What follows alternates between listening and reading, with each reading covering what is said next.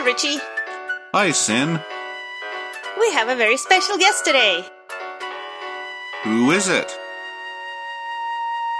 Hi. Hi. Hi, welcome, Marionette. Thank you. So, Marionette, you have a YouTube channel. Does it have a name? Marionette du Auguste, which is it is connected to my just YouTube account. Definitely. Cool. And what kind of stuff do you post there? Well, I posted Let's Plays for a very brief period of time, 2 or 3 years ago. Awesome. And I'll link your channel in the description below, and people can go and check it out.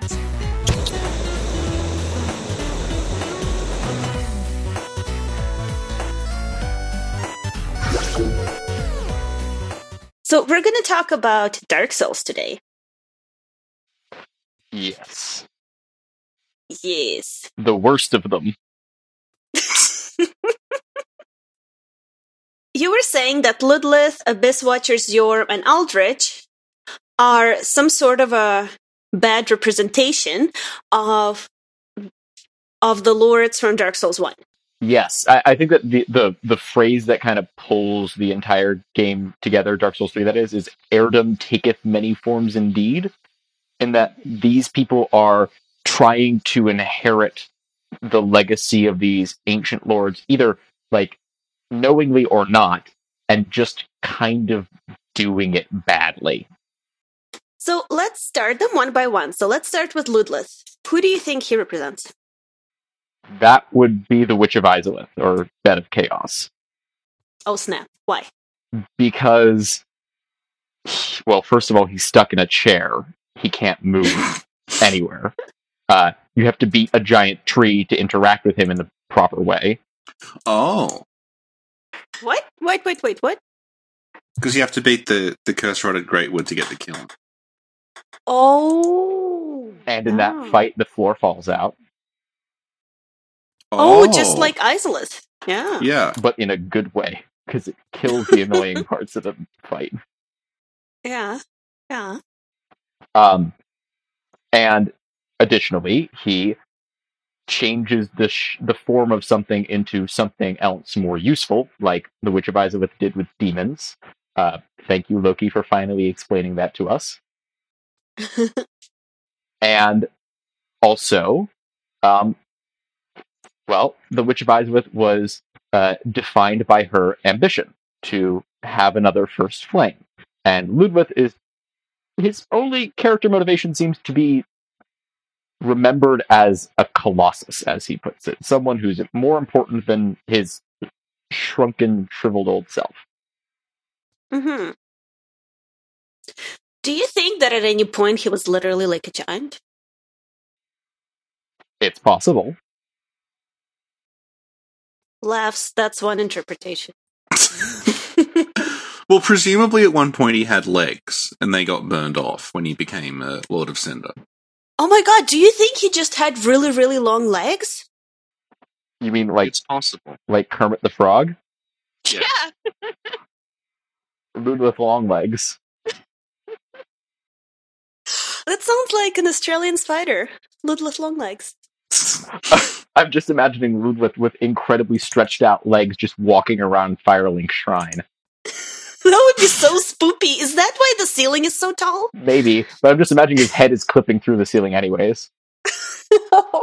I actually really want to know what Ludwith was in the prior builds, because, like, this whole Lords of Cinder being a reflection of the Four Lords really comes across as a last-minute thing. Yeah. How so? Well, Yorm, first of all. That's all I need to say for him. Just Yorm. Yeah, just Yorm. The boss design change for Aldrich, from just being a blob, and also the whole thing about the eclipse. Yeah. Mm-hmm. Seems very different from a story of, hey, we're just retelling the old fire linking story. Mm-hmm. So, Richie, let me ask you to tell us about the eclipse that Marionette's talking about. The eclipse occurs when you've beaten the Lords of Cinder other than Lorien and Lothric. And what happens is that the sun in the sky becomes basically a huge dark sign. And then that is somehow connected to the Ringed City, where if you follow that sign, it eventually leads to the Ringed City. And that's like a very large eclipse similar to that over the city.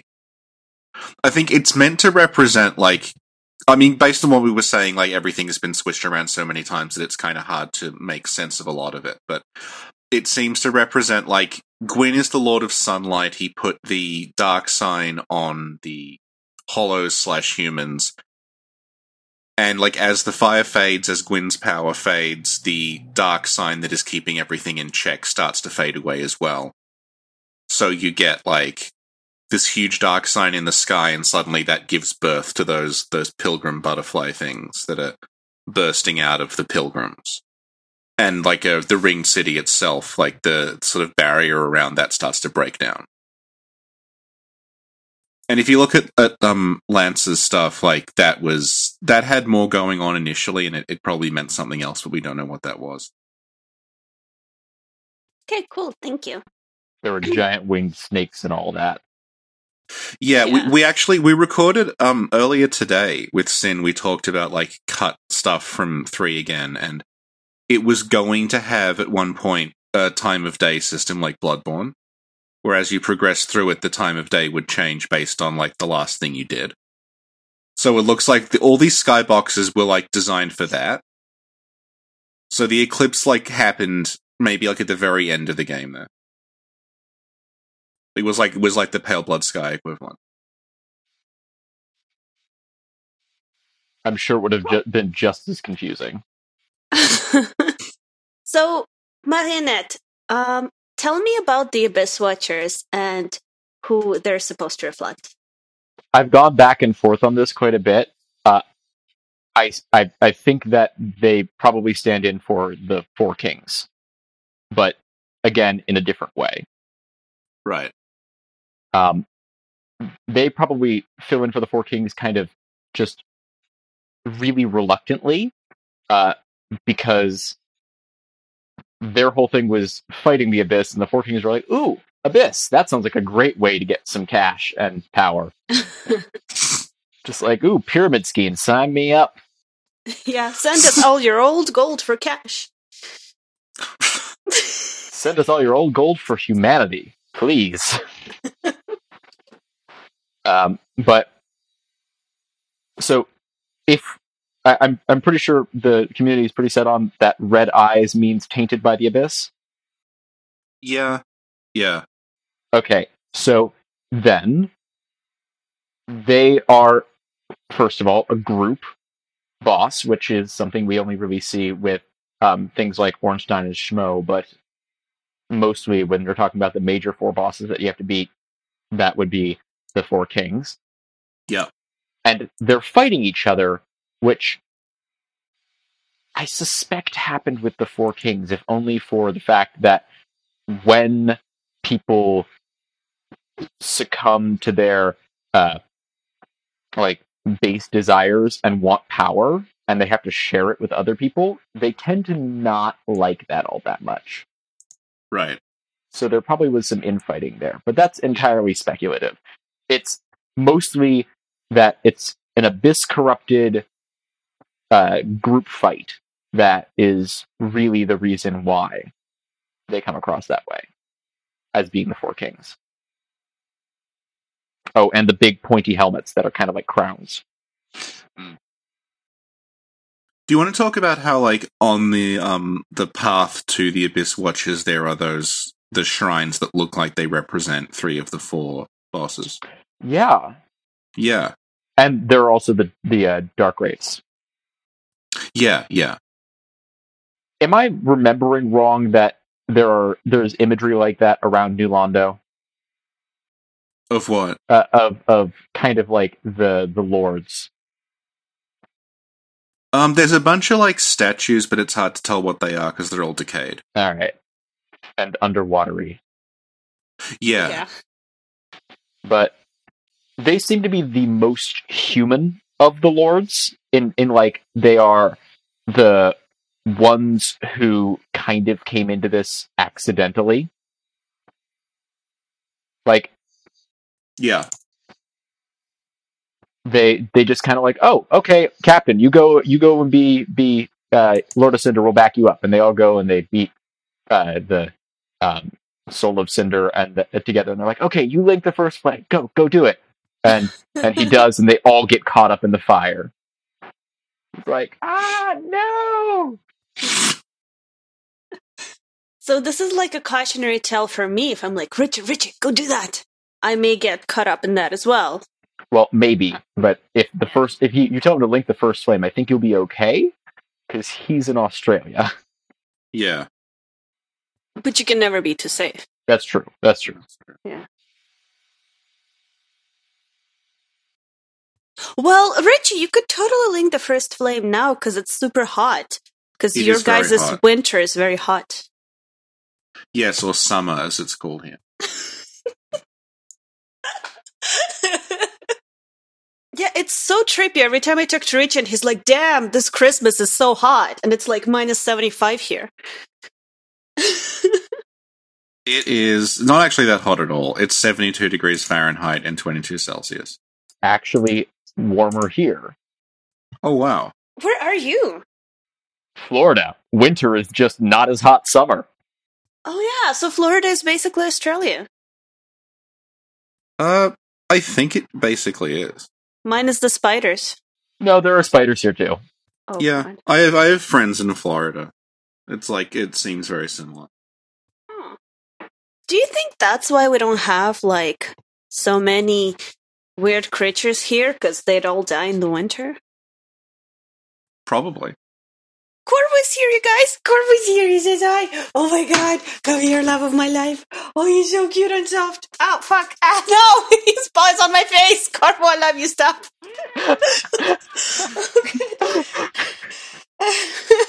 Yay, he says hi. Okay. As we were saying, what were we saying? The Abyss Watchers are the Four Kings. Okay. Also, their movesets are kind of similar in the fact of big, sweeping sword strikes. Yeah. You know who I think the Abyss Watchers represent? Lady Maria. How so? Well, they have a second fire phase. Yeah. And I don't know, I feel like their moveset is somewhat similar to hers. Okay, but there's this other boss called Frida. who verges into just copyright infringement. I think I know what it is. Artorias didn't just go to Ulasil. He got stuck in something that sucked him away to Bloodborne, and he and Maria lived happily ever after in an alternate timeline. And then the Abyss Watchers were born, and they were shoved back into Dark Souls 3. Oh my god. That actually makes sense. Mm. You know, time is convoluted. Yeah. Can totally jump game franchises that way. Well, listen, there are videos out there saying that Bloodborne, Dark Souls, Déraciné, and Metal Gear Solid are all in the same universe, so... How did Metal Gear Solid get added into that? I think I said that at some point. Well, I guess, like, Metal Gear Solid doesn't technically start until, like, the 1960s. So, if all this stuff was just in the past, then they don't have to actually connect to each other. But it ostensibly happens in the real world? Question mark? And I don't think there's any kingdom called Lothric. Well, time is convoluted. You know what? You're right. It's like how the Star Wars wiki, everything's written in the past tense because it happened a long time ago. In a galaxy far, far away. Yeah, so like that is Star Wars is canon with everything set on Earth. It's just irrelevant. Like it's canon with E.T. because E.T. knows Yoda. Yeah, and E.T. is in the Phantom Menace. The continuity there. Oh no, the most confusing Star Wars continuity is that there's one of the cars from Blade Runner is in Attack of the Clones, which does all kinds of things to causality that I don't even want to think about. So vampires are, if I'm remembering correctly, Blade Runner is the one with no, Blade Runner is the Harrison Ford cyborg noir one. No, Blade is the vampire one. Yeah, Blade is a fine film. Though, since both of them are movies about clones, that kind of makes sense. It's not that I accidentally pressed spacebar and then it stopped recording. And then I'm trying to find where I am. No, that totally wouldn't happen. This is a professional it would happen, but it would be my fault somehow. Yeah, if it happened, and I'm not saying it did. I'm not saying I just noticed that at 34 minutes, it for some reason stopped. It would happen, and then, like, for the next year, like, you know what Richard did? He accidentally leaned on spacebar. Do you know what Richard did for real, though? This one time. He lost this audio. Time. When was this again? It was, we were recording Demon Souls, we were talking about Astrea, and it's a shame because it was the best podcast because I was explaining anime to you. Yeah, the legendary lost episode. Yeah. Marionette, do you want to hear about boxes? Yes.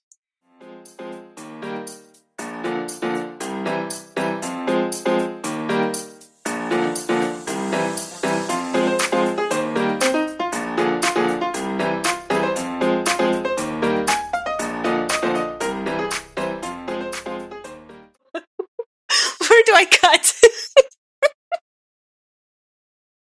I predict a lot of this is going to end up on Patreon. Yeah, most of it. So, Marionette, do the Watchers represent anything else? They could also represent the furtive pygmy, or pygmies, plural, in a kind of retroactive sense, but only in that if you take the Ringed City to be absolutely and utterly canon. By which I mean, if they represent humanity as a whole, then getting a Lord Soul is their thing, and then they fight about what they should do with it. Should they be, like, true to the darkness and kind of desirous and to their nature, or should they, like, repress that and totally do what the gods want? Like, the Abyss Watchers are a really good analogy for humans in the Dark Souls world in general. Go on. They just constantly fight all of their corrupted members for a purpose that they've been told is good, but really don't have any additional information on. Like, it's just, we do this because we do this, and that's why we do it. Mm-hmm. Yeah. It was a lie of a story that then became a myth that then became the reason why they act the way they do with their entire lives. That's deep. It is. Speaking of deep. Oh!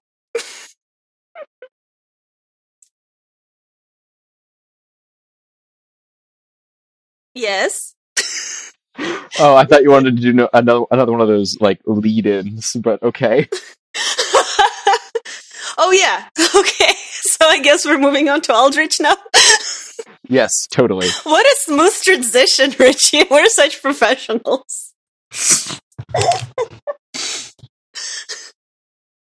So, Aldrich is kind of like Nito in reverse, in that you go through this incredibly annoying area the first time you go through it, because you don't know what you're supposed to be doing, to get to where he's supposed to be, and instead of sleeping in his coffin like Nito was, Aldrich is gone, and you just get all of his servants.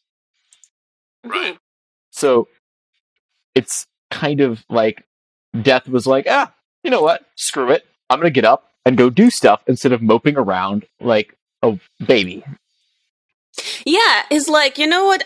I'm going to move out of my parents' basement. I think technically it was his cathedral, but okay. Yeah. Parents, get out of my basement. Yeah, there we go.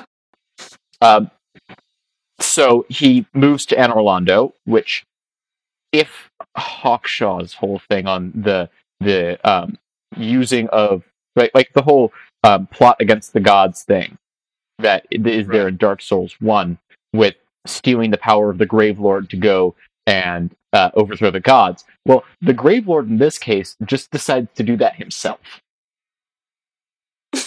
and so we have Aldrich, a giant mass of skulls and bones and rotting flesh, like Nito, who has the Grave Lord sword, in Anne Orlando, eating a god. Right. That seems to be the clearest one to me. Like, yeah, this is Nito. He didn't eat Nito. He just is like the reincarnation of him, but with more guts. Right. Yeah, and I remember, like, when it first came out, there was a, like, theory briefly that he'd also eaten Nito, because he had elements of Nito to him. And Priscilla. Yeah. Yeah, he's different than Nito in that he's not a big lumbering Hulk. He likes his magic a bit more, but, I mean, generally speaking, actually, in that way, Pontiff Sullivan is kind of like the weird reflection of Havel, in that he's a high-ranking member of the Way of White, who is not plotting against the gods, but, well, he is, but he's fighting Nito instead of trying to steal his stuff, if you want to think that way. Right. Yeah, that's all I have on Aldrich. Aldrich is both complex and not. Mm-hmm. And Richie pointed out an interesting thing about Aldrich, which he reminded me of today. And I don't know if that may be something that ties into anything you said. Richie, say the thing again. I don't remember what thing you mean, because we talked about Aldrich a bit. The thing how Aldrich is not really Gwendolyn, and it's another model. The Aldrich boss that you fight is like Frankenstein together from different models. And the torso part that everyone thinks is Gwendolyn is literally, it's just Lothric. It's Prince Lothric from the waist up with a different texture. And that, like, crown kind of stuck to him. I mean, it makes sense. Lothric does kind of look like Gwendolyn, and... Yeah, same voice actor as well. It would be easier to just recycle a model and make another one. Yeah, and like, we know from looking at Dardamine stuff that Lothric used to have a scythe at one point. So that's probably where Aldrich's scythe is just that recycled. But the thing is, it's also possible that, like, maybe Aldrich, that blob thing came first, and then they took the top off and made that Lothric. Like, we don't know what order they came in. Maybe. Huh. Although I don't know, it's probably not, because there's statues of Lothric in the... Although, I guess they could have made those late, I don't know. Yeah, and this is a good seamless lead-in to Lothric and Lorien. Sure, we're just going to skip over the worst one. Okay. No, we're keeping the last one for the end, like the big finale. It's the carrot on the stick. Yes. Well, Lothric and Lorien might surprise you. They are, contrary to popular belief because of the existence of another boss, they are supposed to be... Well, Lorien is supposed to be the chosen undead. That's pretty clear based on all of his lore. But Lothric is Seath. Right. He uses magic. What? He can't walk. He's got no legs that function. And despite Osiris being there, he's the intellectual boss that at the end of the giant library that betrayed his own kind. Yep. That's like textbook Seath right there. Did he turn anyone into a slug? Well, there were supposed to be a bunch of slugs on the door. That's true. Oh, snap. And, I mean, he's got his own kind of channeler people in the archives. They're the scholars. And then, instead of crystal golems, he just has, like, poor hunted gargoyles. Yeah. There are no, like, Cthulhu-esque tentacle creatures, because I don't think Lothric had anything to do with maidens, but, I mean, you never know. Well, Gertrude gets locked up, and it's not clear who did that. It just says the scholars did it. That is probably another Seath reference, honestly. Yeah. Because if that is the entire reason that Gertrude is there, and they just came up with the rest of her lore as like an excuse about why she was there, that would make so much more sense. Yeah. Though the angels are weird. Yeah. Okay, which angels are we talking about? There's a couple of them. The Golden Knight angels. I suspect that they were something unrelated that was like part of an earlier part of the game. Like, yeah. And sunk cost fallacy just came in, and they're like, well, I mean, they're pretty cool, and we can come up with an excuse to put them here. Yeah, like one of the things we were talking about earlier was that the Oseros boss originally was called the Dragon Angel. So we're thinking like the angel thing may have been connected to that at the very start. Maybe. The other theory is that the angel was supposed to be Karth, and that Karth would have big feathered wings like on the statues. Or Frank. Yeah, well, no, we had there's like a QA leak that said Karth was supposed to show up in Lothric. Okay, so explicitly Karth. We think, yeah, like, that's the person, it was a QA leak that said, like, Karth would have shown up in Lothric, and he would have kind of been the one who was tempting Lorien and Lothric toward the dark. And that you'd see the full body of him, and he would have big wings, kind of like a Quetzalcoatl thing, mimicking those statues. And I'm like, okay, I think that sort of makes sense considering the huge piles of feathers everywhere, that, like, whatever angel visited them did have feathers. But, yeah. Maybe they decided to take that out because it wouldn't make sense with the Seath kind of... yeah. Like, if it was that explicit, but if they had feathered Koth all around the castle, and then they had feathers on the floor of the boss fight room, that might tip people off. We don't know, but weirdly it turns out that, like, the feathered Karth statues aren't there in the alpha, so we have no idea what was going on. Well, maybe they took Koth out, and then added the Koth statues in with the feathers on the floor to be like, hey, this is what's going on. But yeah, Lorien is supposed to be the chosen undead.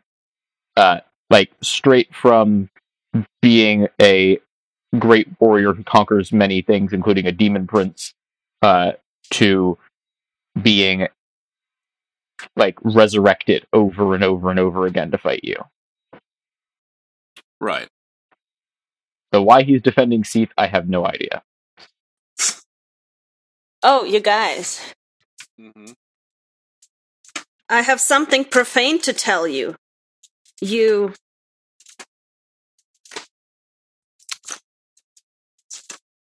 Spongy? Self-glorious?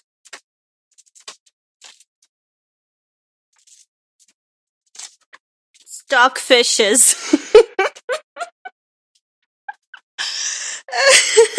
Which means soft, vain, dried codfish. This is my lead into the next topic. What a wonderful insult, madame.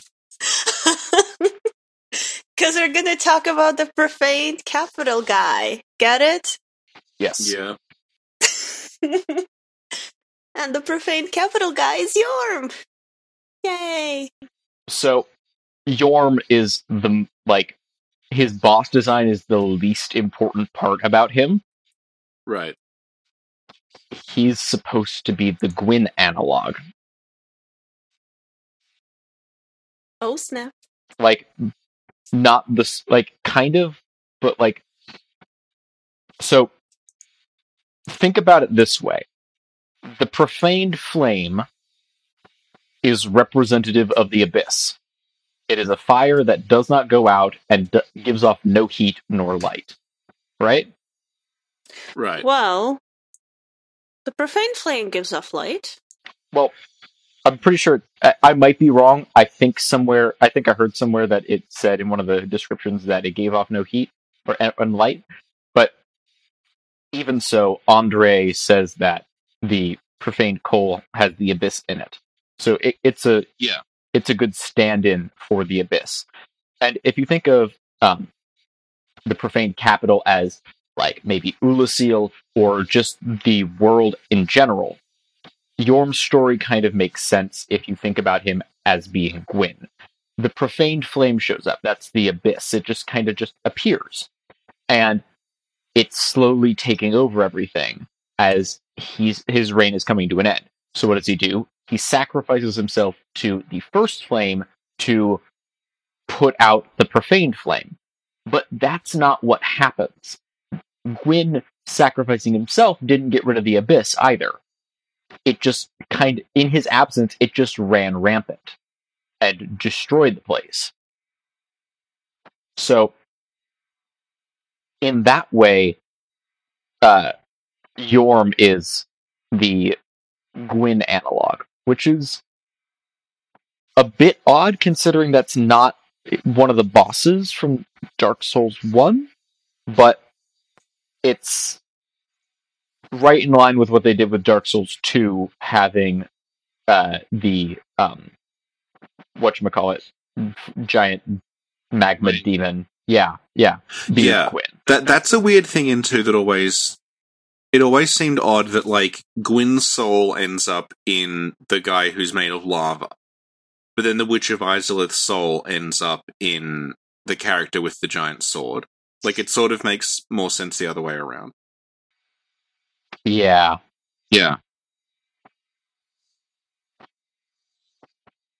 But for the purposes of explaining Yorm, if he's supposed to be a pallid kind of bad reflection of Gwyn, then his story kind of makes a bit of sense. He's a leader who was, I don't know if Gwyn was chosen by his people to lead them, actually, in that way, Gwyn was chosen by the humans to lead them as a god, despite him subjugating them, as the Ring City puts out. So Yorm is the descendant of a conqueror, which is not the same thing, but similar, who is nevertheless there to lead. And he fights with a sword and shield until the day that he kind of loses the one that he wants to protect. And at that point, he just kind of goes berserk and has the one big sword, which I think is probably there to kind of, at least that part is probably there to give you a giant great shield boss item, and also to like add some similarities between the two. Giant one sword things, people who are literally larger than life. And then he sacrifices himself to the flame, and yet it does nothing. It merely staves off for a short period of time the destruction that was going to come to his kingdom. Right. Who is Sigvard? Is Sigvard Frampt? Because Frampt is Gwyn's friend, but he still sends someone to kill him. Yes! It makes perfect sense! Yes. You guys cracked it! Finally. He's also a bad friend. He's a horrible friend! That's what I've been saying. When your friend is in trouble, you don't come to their house with a giant sword to kill them. Usually you're like, oh, do you want to grab a coffee together? Do you want to talk about it? You know? I did see someone on Twitter was posting some very cute art of like Sigvard and Yorm just being friends. I'm now imagining like a giant couch in Yorm's arena with a giant like blanket and Sigvard trying to lug a massive bowl of ice cream through the tiny door.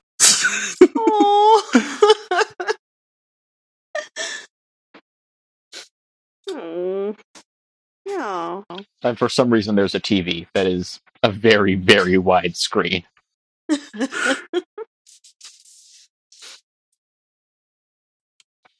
But yeah, so that's those four.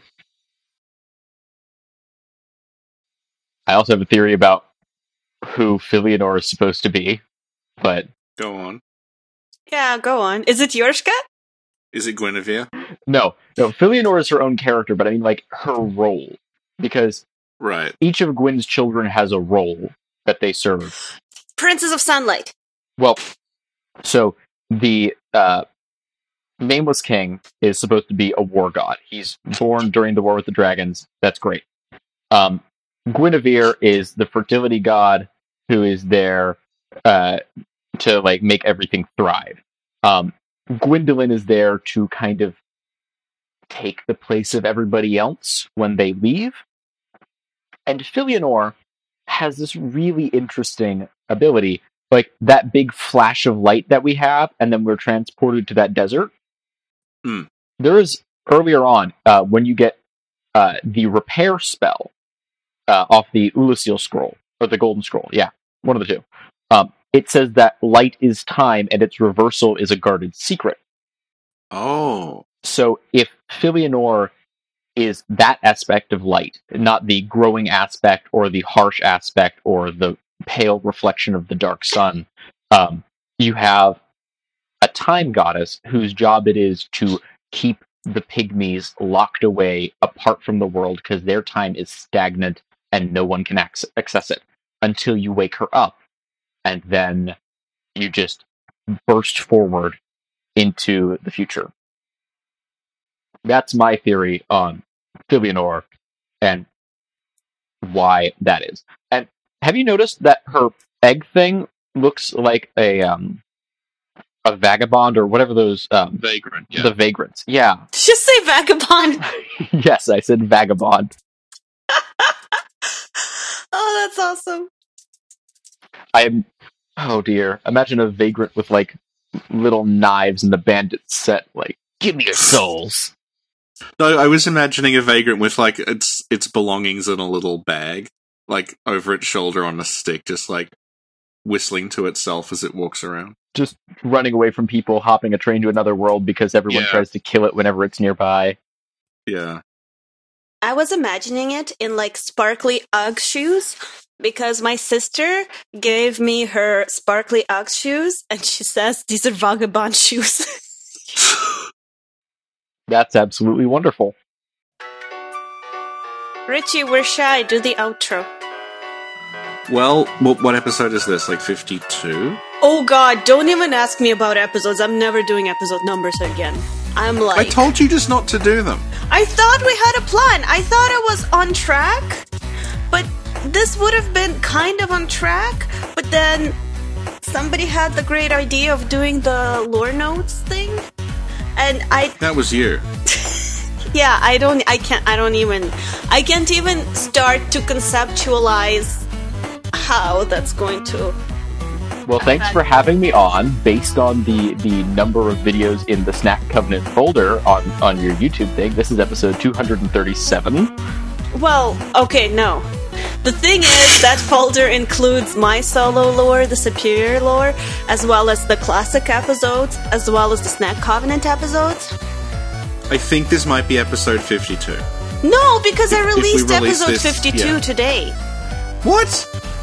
Because it was 53. I released episode 53 today. Jesus. Because 51 was the Christmas episode, 52 was the first part of the Outer Worlds, 53 is the second part of the Outer Worlds. So God. it would be 54, but it's not going to be episode 54, because my boyfriend finished working on some of the previous episodes that we recorded, as well as on the Bloodborne notes, and I don't know how I'm going to release those yet, if it's going to be like once every week, one note every 2 weeks, so that's what I'm telling you, I don't even, like, I'm better at calculating episodes than you. Richie, why do you think you can calculate this without even knowing what's in the folder?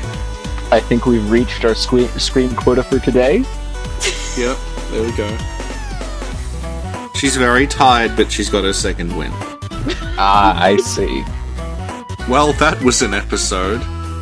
of the Snack Covenant, and it was about the things that were in it, including the Lords of Cinder in Dark Souls 3 being a bit like the characters that were the Lord Souls in Dark Souls 1. Richie, stop right there. Why is it so hard to say it? This is the least convoluted topic we've had in months. And you're like, wait a minute, I gotta compartmentalize this in my mind. It's the people from Dark Souls 3 and how they resemble people from Dark Souls 1, and you're acting like, oh my god. You sound like this is the most confused you've been in years. You have a PhD, sir. Can that just be the outro?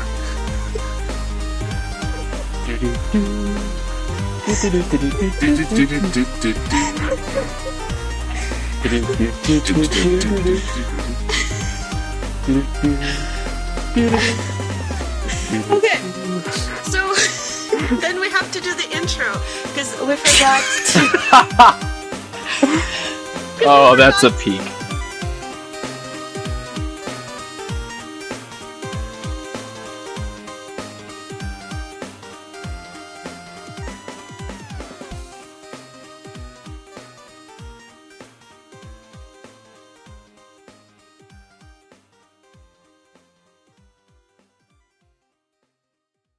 And is there a code word system for this particular episode?